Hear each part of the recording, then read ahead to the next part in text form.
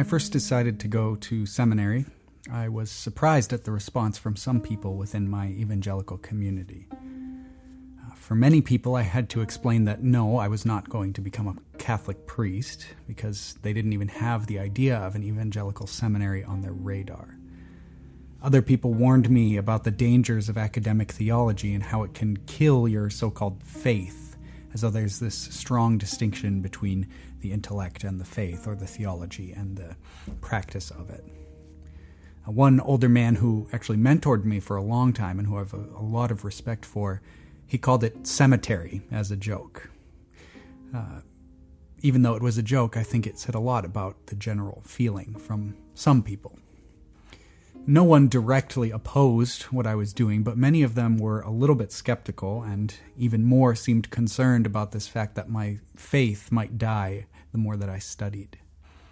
Using language similar to what I've used in this show, I told them that studying theology for me didn't draw me away from a Christ-centered faith, but actually helped me hold on to it in the middle of doubts and problematic questions. So here I am, 6 or 7 years later, a man with an MDiv and thousands of dollars in student debt, and I'm working with underprivileged children in the Middle East on a pretty slim paycheck. It's not a road that I expected by any stretch of the imagination, and honestly, if I had continued on the road that I was on, where I was measuring my progress by degrees and viewing them as milestones to the life of a scholar or a professor or whatever I thought I wanted to be, then if I had continued that, I don't think I would have ever ended up as happy as I am right here. I don't think I would have made it very far down the road of the academic at all without having a nervous breakdown. My faith now certainly does not look the same as it did before I started seminary. And for that matter, it doesn't look the same as it did before I started studying the Tao Te Ching either. I've wrestled with more questions and doubts and confusion about faith in these past few years than any other time in my life. But I don't think that seminary was the cause of that, and I'm not convinced that I would have avoided those doubts and that road of struggle by not pursuing my studies. And the same can be said for my journey with the Tao Te Ching. In fact, I actually think I might have jumped off the road of faith altogether if I didn't feel free to think deeply and to study and to think intellectually about faith, which is, again, this word that we so often define very poorly as a simple blind and unquestioning acceptance of things that we can't understand. Now, occasionally I do wonder what all that education was for. In some ways, my seminary days feel like part of a different life.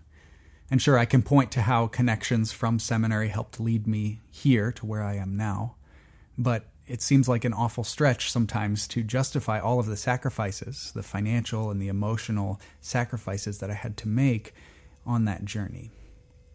But honestly, this kind of question of justifying it only comes up when I'm thinking in the perspective, again, of measuring accomplishments and compartmentalizing and qualifying every part of my life into nice little chapters and stages on this journey.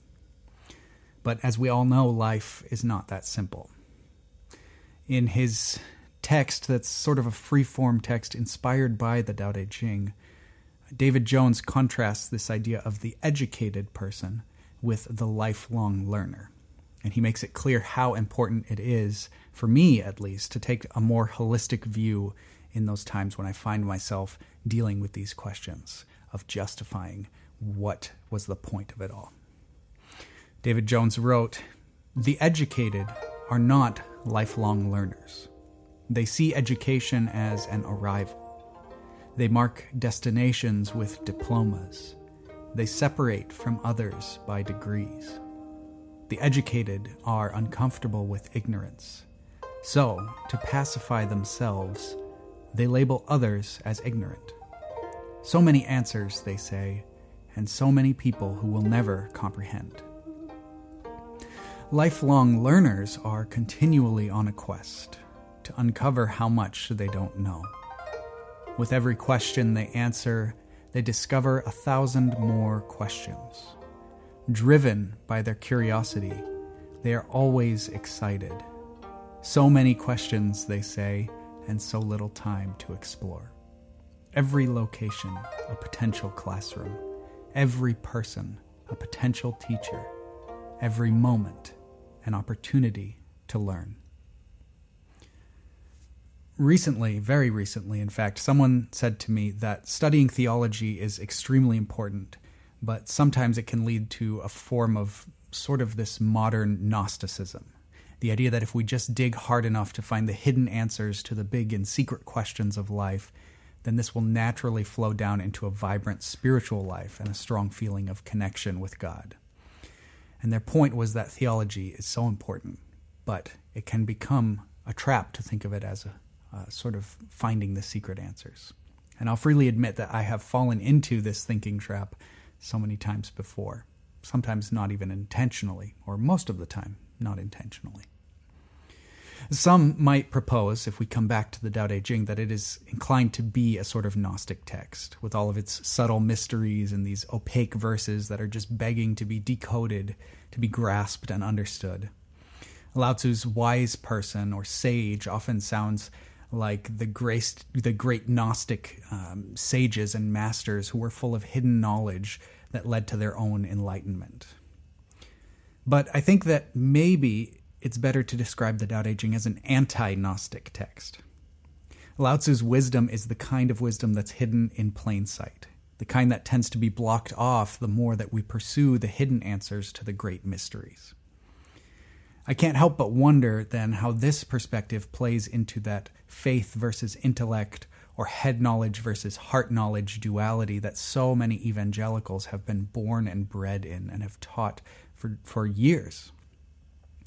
And so this interaction between the Tao Te Ching and the ideas around my Christian faith is just one of the many things that has drawn me to this ancient book of Chinese wisdom and spirituality, which again did not draw me away from a Christ-centered faith, but actually helped me hold on to it.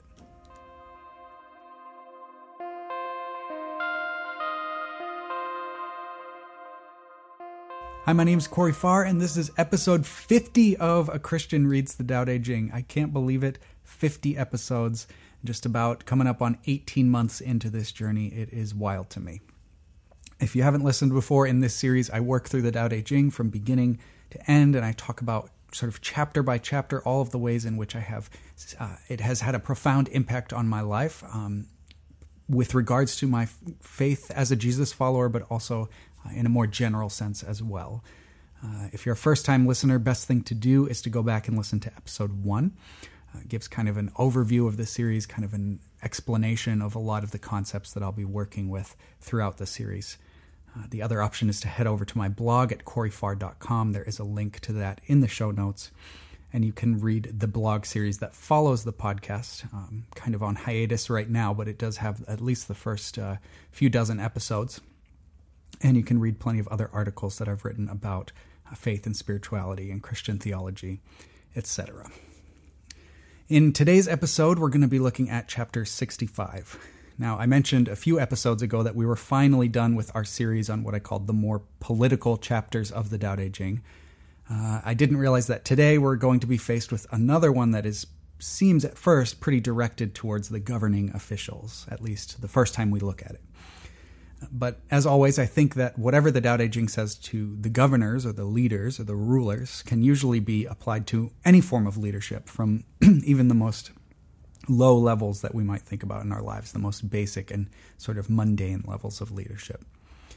And so we're going to look at this chapter from two different angles. First, we'll talk about avoiding what Lao Tzu calls cleverness in leadership and in politics. Now, this can include things, but definitely is not limited to, political machinations and subterfuge and lying and maneuvering ourselves into the best possible position to get what we want.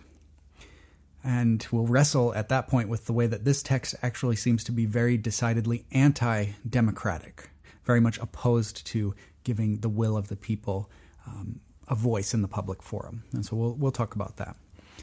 Second, though, we're going to approach the text, the second half of the text, from a pretty different angle, and we'll talk about the dangers of over-education, as I kind of just hinted at in the beginning.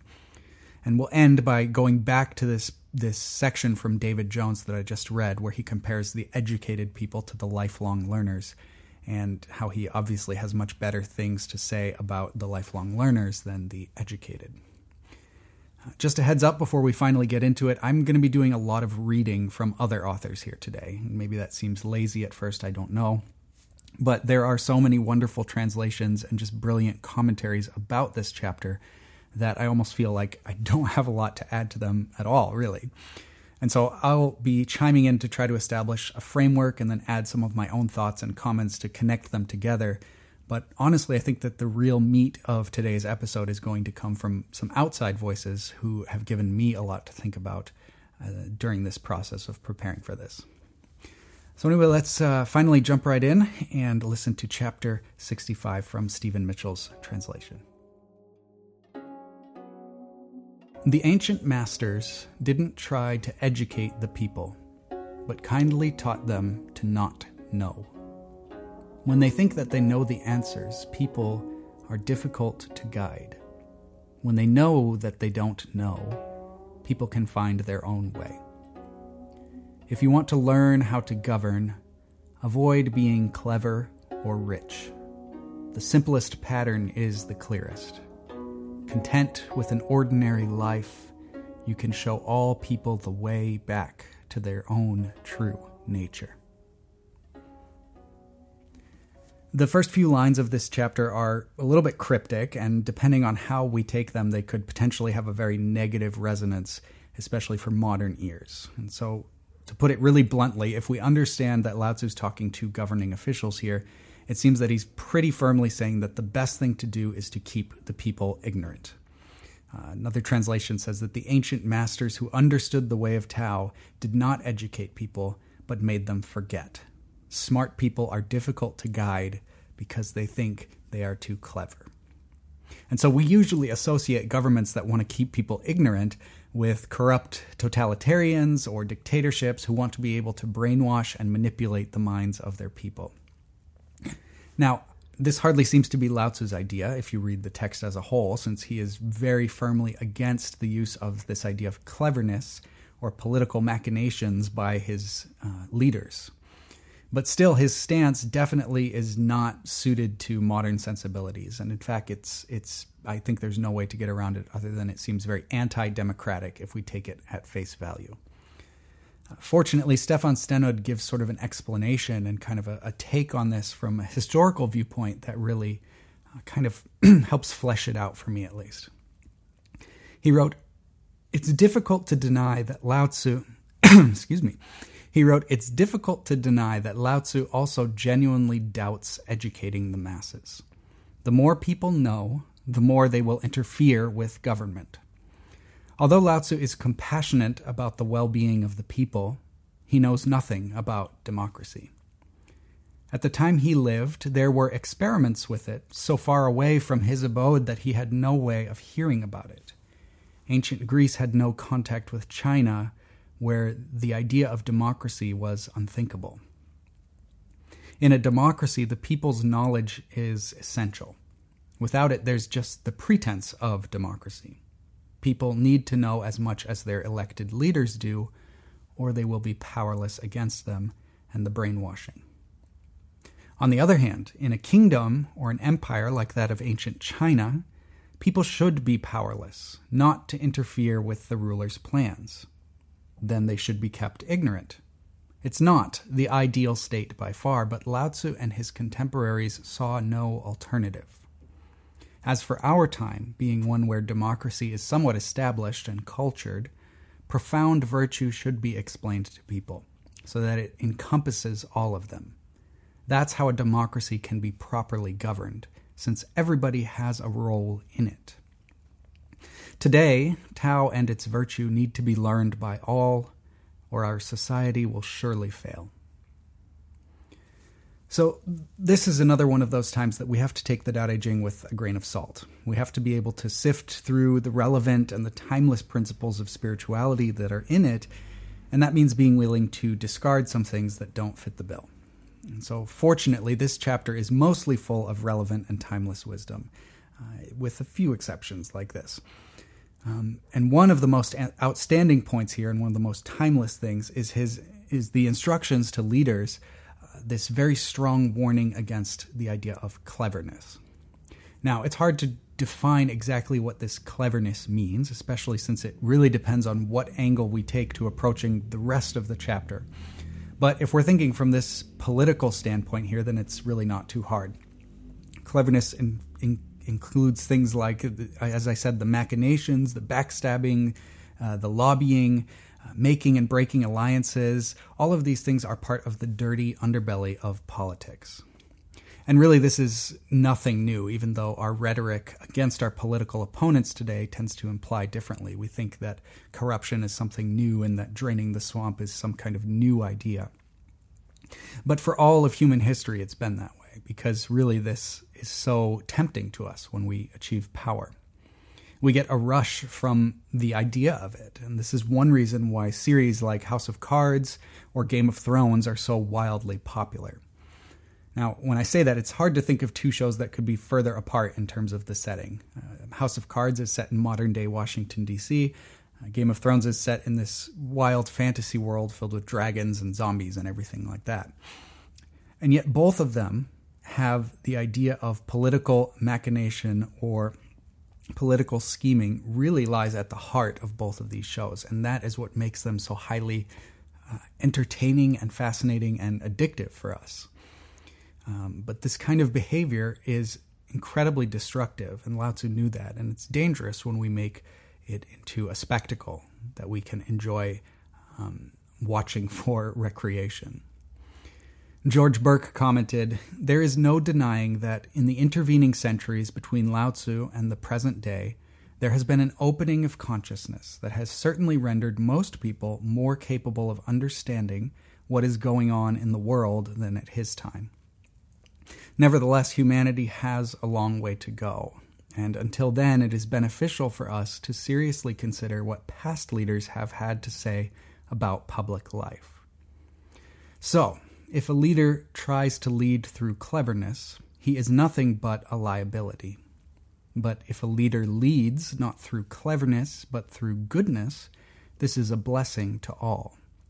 Anyone with good sense should know this is true, but in this country we have endured the presidency of corrupt and morally vile men who, we were assured daily, were those who wanted to deny we were assured daily were capable of being worthy presidents because their personal life had no effect on their political life.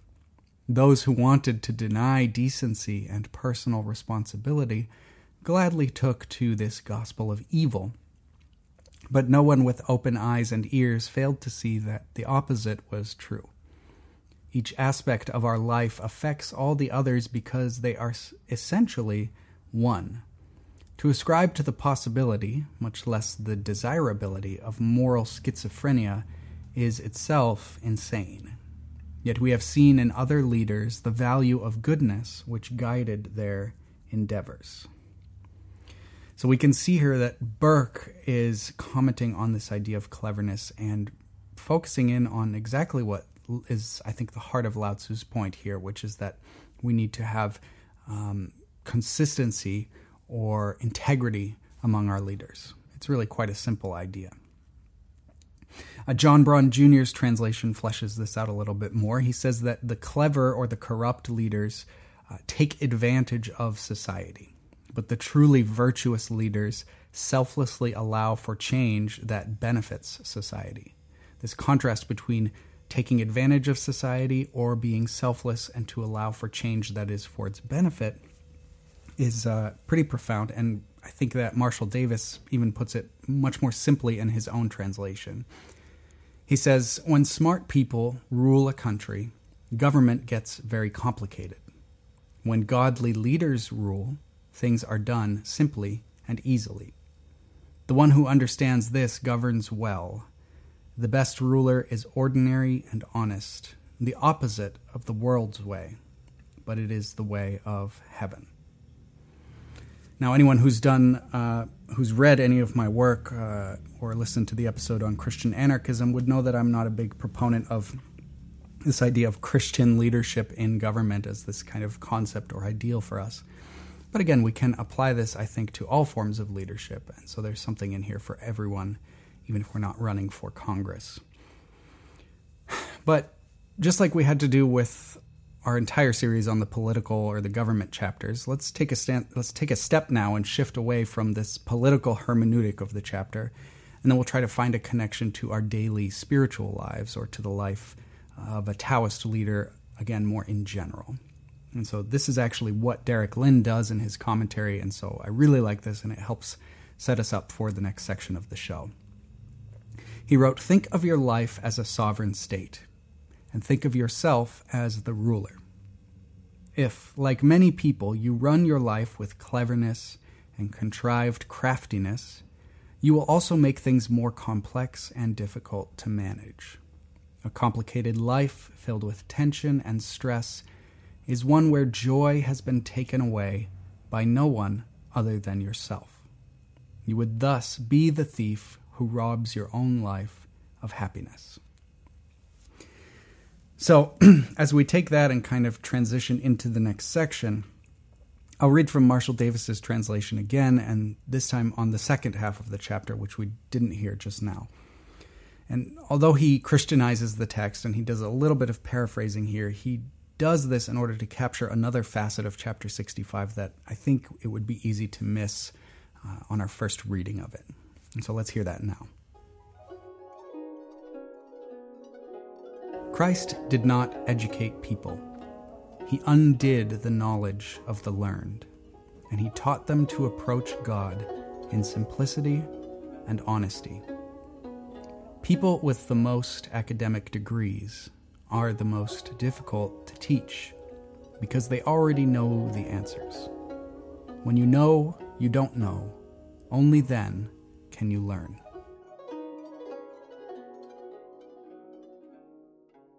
So even though we started with a political interpretation of the first few lines, since that seems to be implied by the context of the chapter, many translations tend to take these lines in a more generalized spiritual sense, just relating to the masters of Tao in general. For example, Jiafu Feng says, "In the beginning, those who knew the Tao did not try to enlighten others, but they kept it hidden." He's not talking about leaders keeping people ignorant, but the ones who understood the Tao not sharing it with others. And within the context of the book, we can often understand that this means this is more for the protection of the leaders, I think, than even the disciples, because the idea of trying to put down and categorize and explain everything in sort of this systematic way would be bad for the leader, and it's really impossible. It would give the leader sort of this ego boost, and it would not actually accomplish anything, because as we read in chapter 1, the Tao that can be told is not the eternal Tao.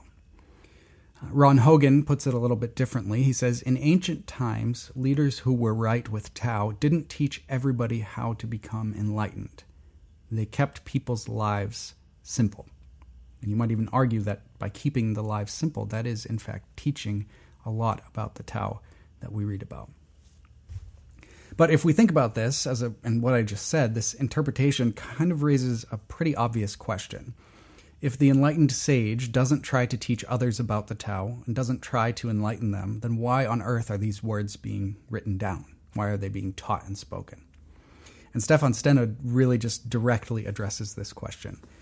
He says, "It's strange and somewhat contradicting other messages of his book that Lao Tzu praises hiding from people even the understanding of Tao. For one thing, why then would he write a book explaining it?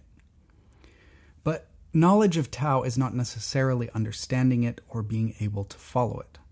Insufficient knowledge can even be an obstacle. People think they know, so they close their eyes and they get no closer to Tao. They settle with having a name for it. This may be the kind of knowledge that Lao Tzu wants to keep away from people. Actually, most knowledge is like that.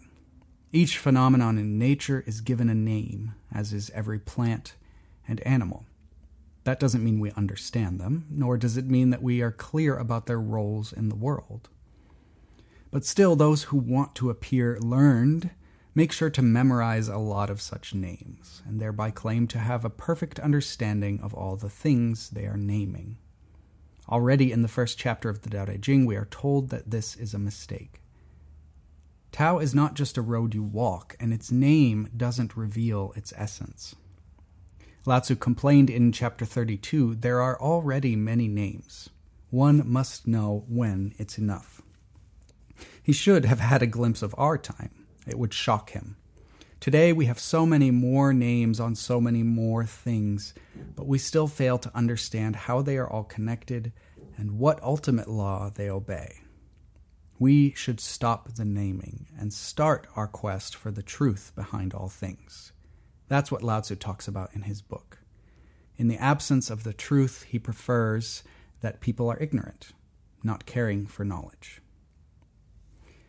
We've talked before about this idea of naming things a number of times on the show. And all the way back in episode 2, we looked at how the Tao, as I said, is nameless. And then early on in the show, we talked about the danger of applying too many names to things as we divide them up and try to categorize and understand them through this idea of naming, so that we can then grasp them and even, in a sense, control them. According to Stenoud, though, this impulse that we have to name and to categorize and to qualify things is really what lies behind this strict warning that Lao Tzu gives against educating the people. And for me, this helps make more sense of things. And I can say that, honestly, this tendency to name and to seek to understand is, I think, both the greatest strength and the greatest weakness of academics, and particularly the academic theology that I talked about in the very beginning. And that's where I spent a lot of my life. Depending on where you're at in your spiritual journey, studying and naming things when it comes to doctrines or worldviews or God as God's self or even our relationship to God, this idea can either be a life jacket in the ocean or it can be a millstone that's tied around your neck as you float through the unpredictable tides of faith and spirituality. As we heard earlier, David Jones makes the comparison between what he calls the educated and then the lifelong learners. For most of us, we'd probably hear this and we would see them as overlapping, or at least ideally overlapping, and not in this kind of split duality. But Jones is trying to make a point here. Of course, he believes that the lifelong learners will become educated, in a sense. But it's our posture towards the issue of this learning and this education. If we start placing our identity in the fact that we know things, or we've learned things, or we've gotten degrees even, instead of the fact that we are truth seekers, then we run the risk of getting stuck in an intellectual and a spiritual swamp. And trust me, I'm speaking from experience here. And so I think that Jones's chapter is not just encouraging, but it's cautionary as well. He says, education leads to ignorance. The more you learn, the more you will discover you don't know. But the educated are not lifelong learners. They see education as an arrival. They mark destinations with diplomas. They separate from others by degrees. The educated are uncomfortable with ignorance, and so, to pacify themselves, they label others as ignorant. So many answers, they say, and so many people who will never comprehend. Lifelong learners, however, are continually on a quest to uncover how much they don't know. With every question they answer, they discover 1,000 more questions. Driven by their curiosity, they are always excited. So many questions, they say, and so little time to explore. Every location a potential classroom, every person a potential teacher, every moment an opportunity to learn. I love this distinction he makes here. The educated are saying so many answers and so many people who won't understand, whereas the lifelong learner says so many questions and so little time to explore. And I think this section makes even more sense when we consider the wisdom of unlearning that we talked about back in episode 33.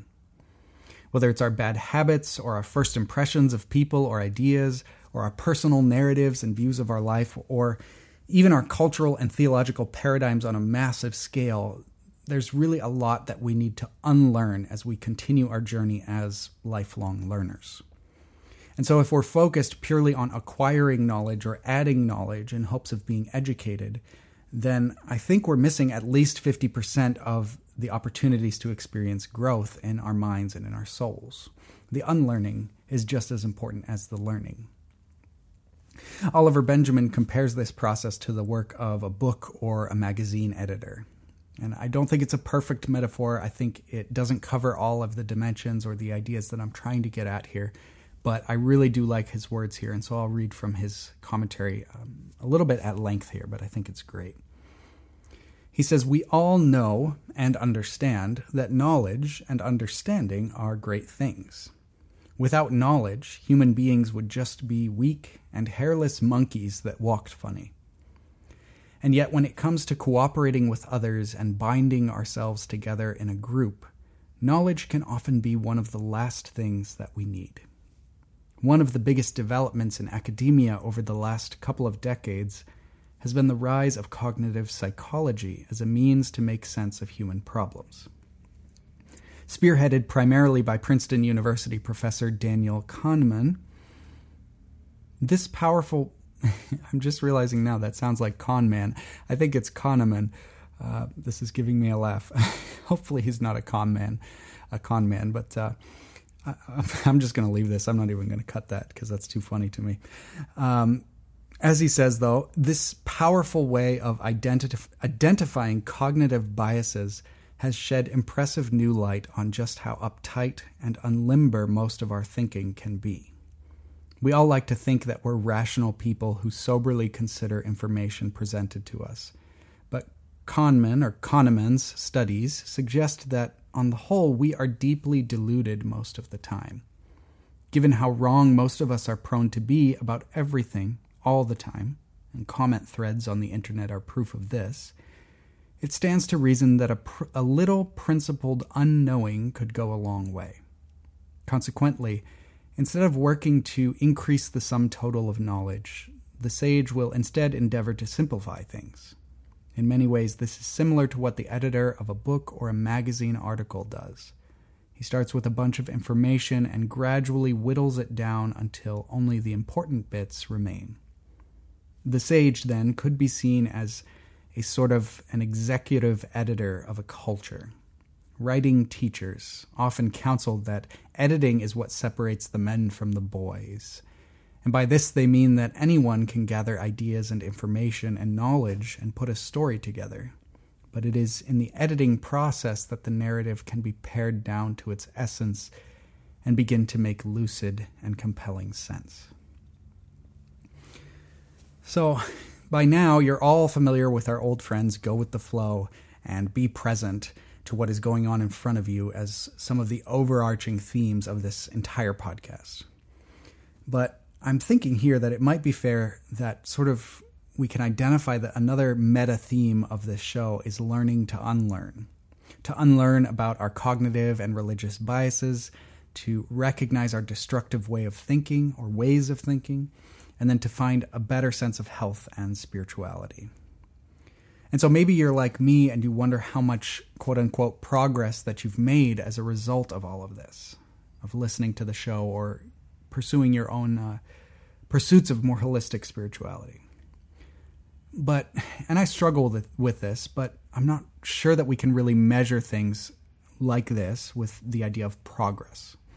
And so I guess that I would just encourage you to be encouraged and remember that, as we talked about a few weeks ago, really what the bottom line here is that the journey of 1,000 miles starts right under your feet.